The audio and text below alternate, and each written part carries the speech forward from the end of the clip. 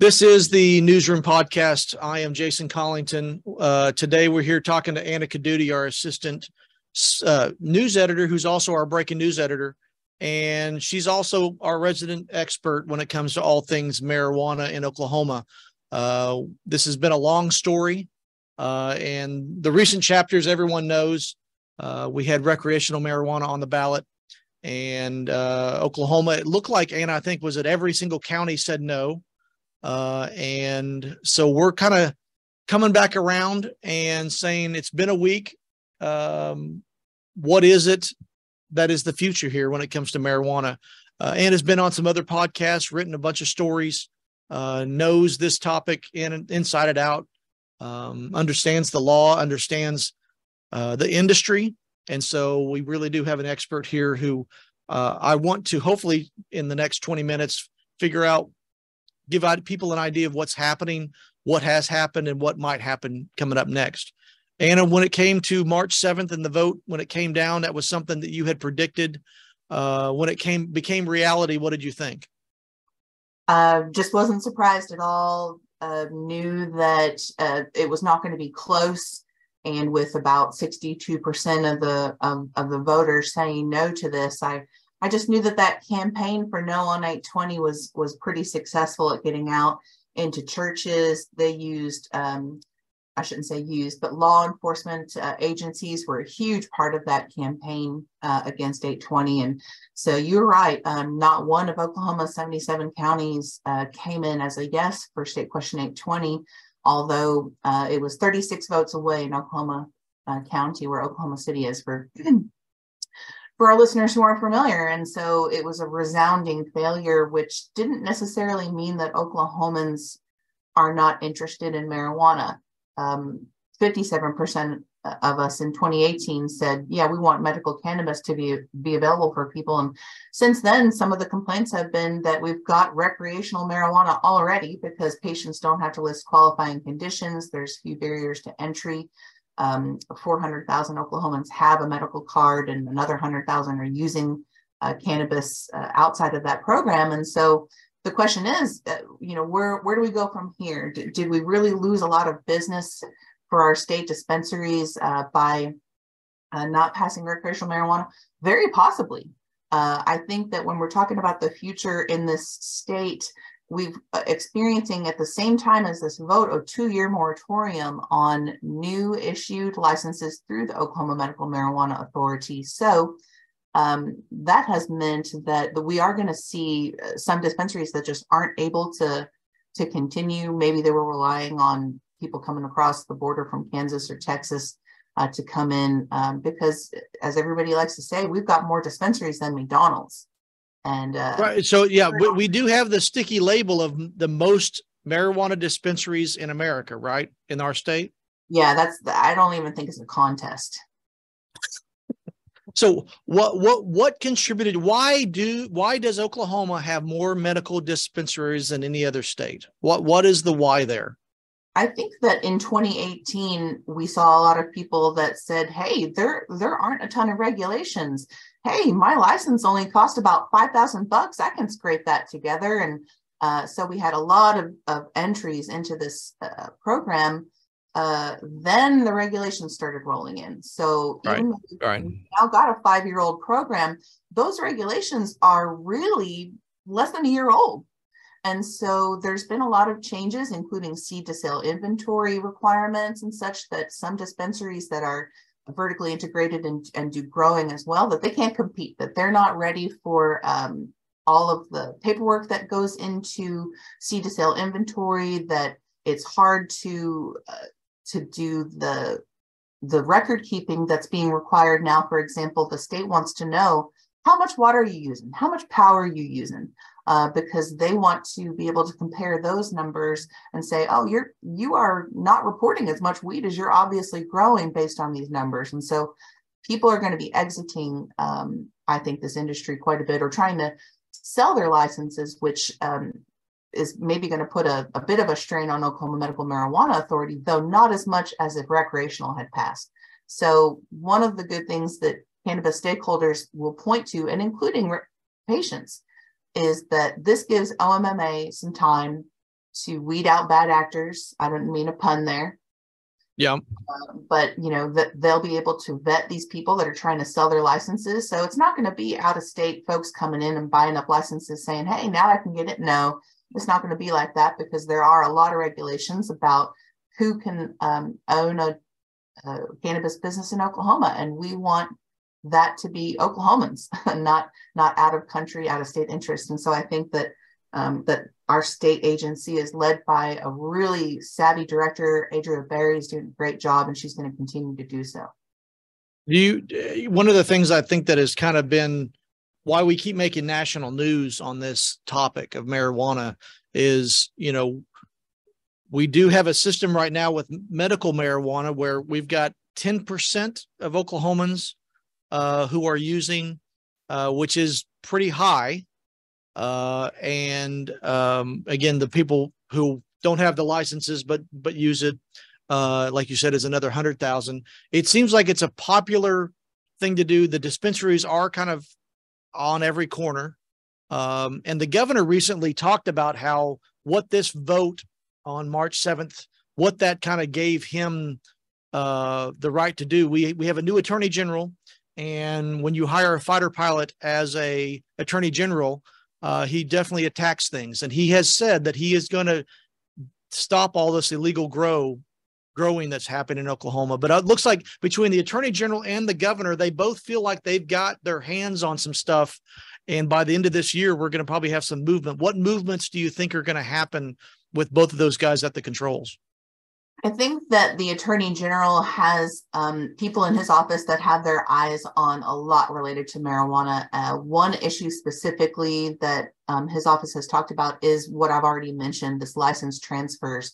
They want to ensure that they're doing everything they can, whether it's legislatively or if there's any other avenues, to make sure that these people that are trying to either dump their licenses or kind of swing in and take advantage, that those people are doing right by what we want them to do in Oklahoma. So I feel really good about that. But, the Oklahoma Medical Marijuana Authority, they knew that this was coming. As soon as they set a moratorium, a team in that office started thinking about, okay, what have we just invited for ourselves? More work with license transfers, and they're on it. I can tell you. I mean, their license director is going to call me next week, and I feel pretty confident that they're going to say that they have all the resources that they need to handle to make sure that if the attorney general or anything comes down from our legislators, that they'll be able to accommodate that. And I do think that there's a slate of some good bills right now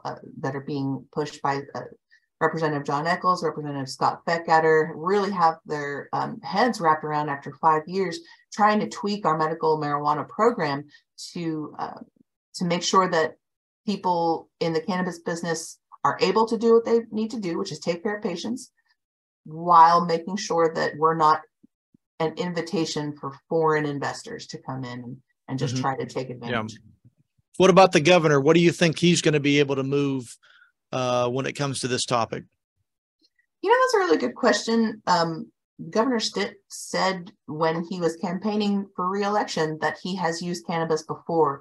So I think that he is going to be anxiously awaiting the federal government to come down and say, what are we supposed to do about this? Because Oklahoma was set to be the 22nd domino to fall in the recreational marijuana, what you might call the war against the war on drugs going on across the United States. Well, right. There's going to be another 22nd domino to fall somewhere else. And that, the point is that Governor Stitt, like the rest of us, says, hey, this is something that ought to be coming down because it's the feds that have gotten in the way of this. Well, part of that is true. And they're, we have the ability to say, hey, in Oklahoma, we want our, residents to have access to this. We've got a lot of veterans who are getting benefit from it. And I think that he sees that as well. I don't think he's going to come down on the other side of this, like a lot of people think a conservative leader might.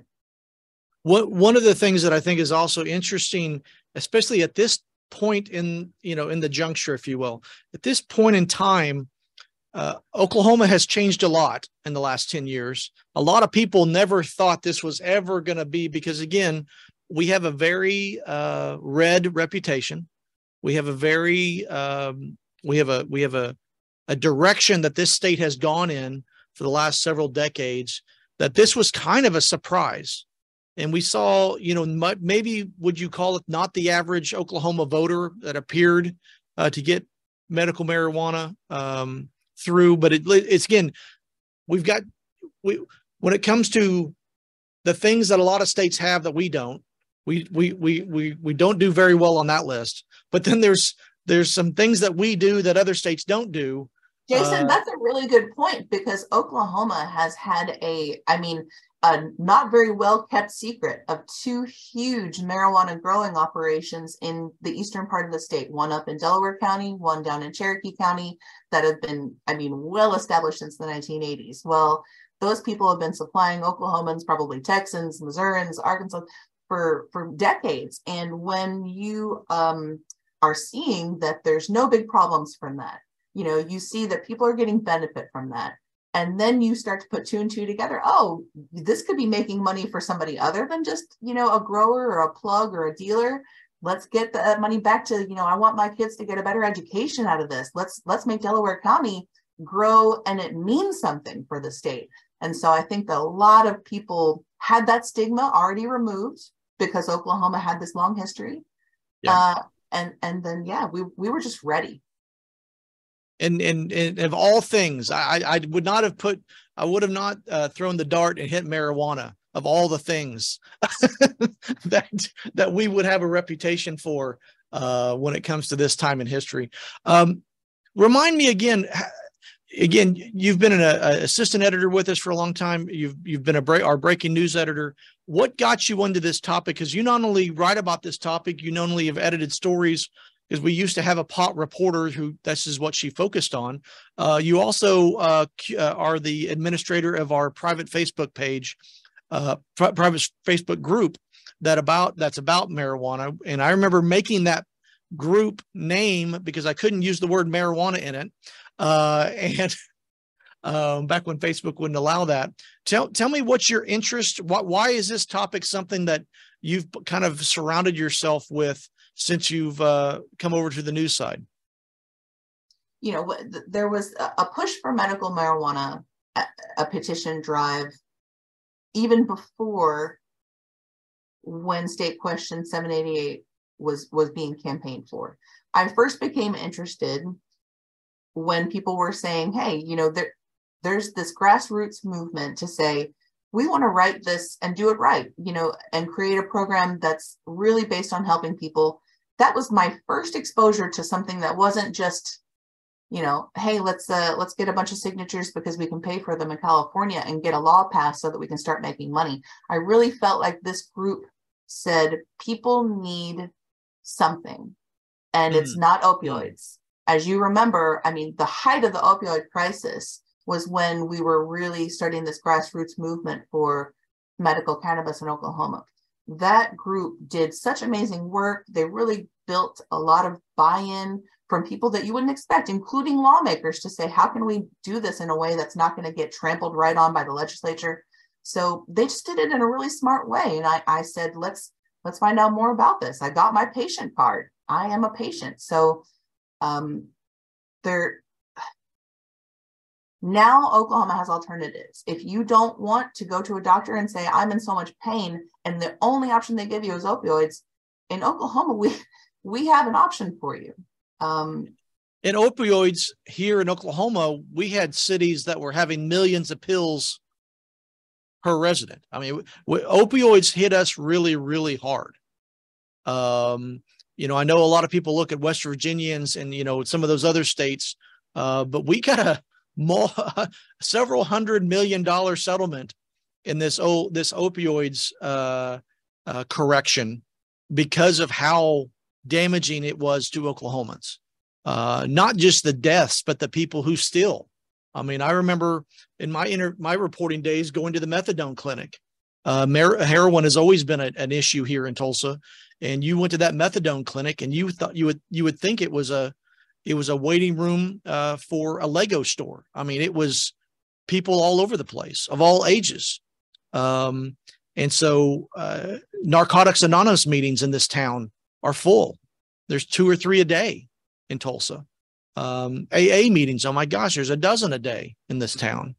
Gamblers Anonymous meetings. So we definitely have an addiction problem here, like many other places. But like you're right. I guess I forgot about that this is not only an alternative to opioids, but it's also helping us kind of turn from that horrible time in our history where opioids were just everywhere. I mean, I don't think any of us don't know a personal story of opioids affecting their family. And marijuana is another alternative that helps deal with pain, because a lot of those opioid patients, it was a car wreck, it was a knee injury, it was a dental procedure.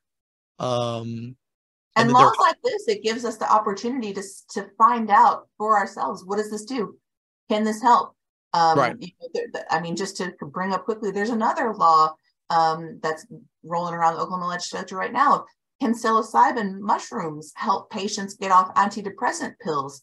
I mean, Jason, you know perfectly well that some kids cannot get off these pills that we've started them on, and it turns them into zombie young adults. If there's anything that can help, whether it's cannabis or psilocybin, I think that it's great that lawmakers are saying, hey, let's not just put the blinders on and say, make everything illegal. If there's something that can help, let's explore it as a good alternative, because big pharma should not be in control of our health, and they kind of are. I hear you on that. Anna, thank you for this. I appreciate the wrap up. We're going to continue to write about this. What's the next news item that's going to come up when it comes to marijuana? And we'll to end the show here. What's the next thing that's going to pop up that we're going to write about? Sure. The Oklahoma Medical Marijuana Authority is about to get a little bit more to do. There's some bills rolling through the Oklahoma legislature that we're following, including THC potency limits, all kinds of stuff that we're going to be tweaking how medical patients are participating in that program. So follow along. All right. Well, again, this is the Newsroom Podcast, where I get a chance to talk to the newsroom here at the Tulsa World, kind of get the story behind the stories. Anna, thank you for your coverage. Thank you for your leadership. Thank you for all the things that you do for our readers. She is a dedicated editor and a great person who just one of the many we have here at the Tulsa World. This podcast is on Apple, iTunes, Spotify, Google, anywhere you listen to podcasts. Please follow and subscribe, because what we're trying to do is we're trying to tell you the stories that you need to know here at the Tulsa World. So thank you, Anna, and we'll see you guys next time.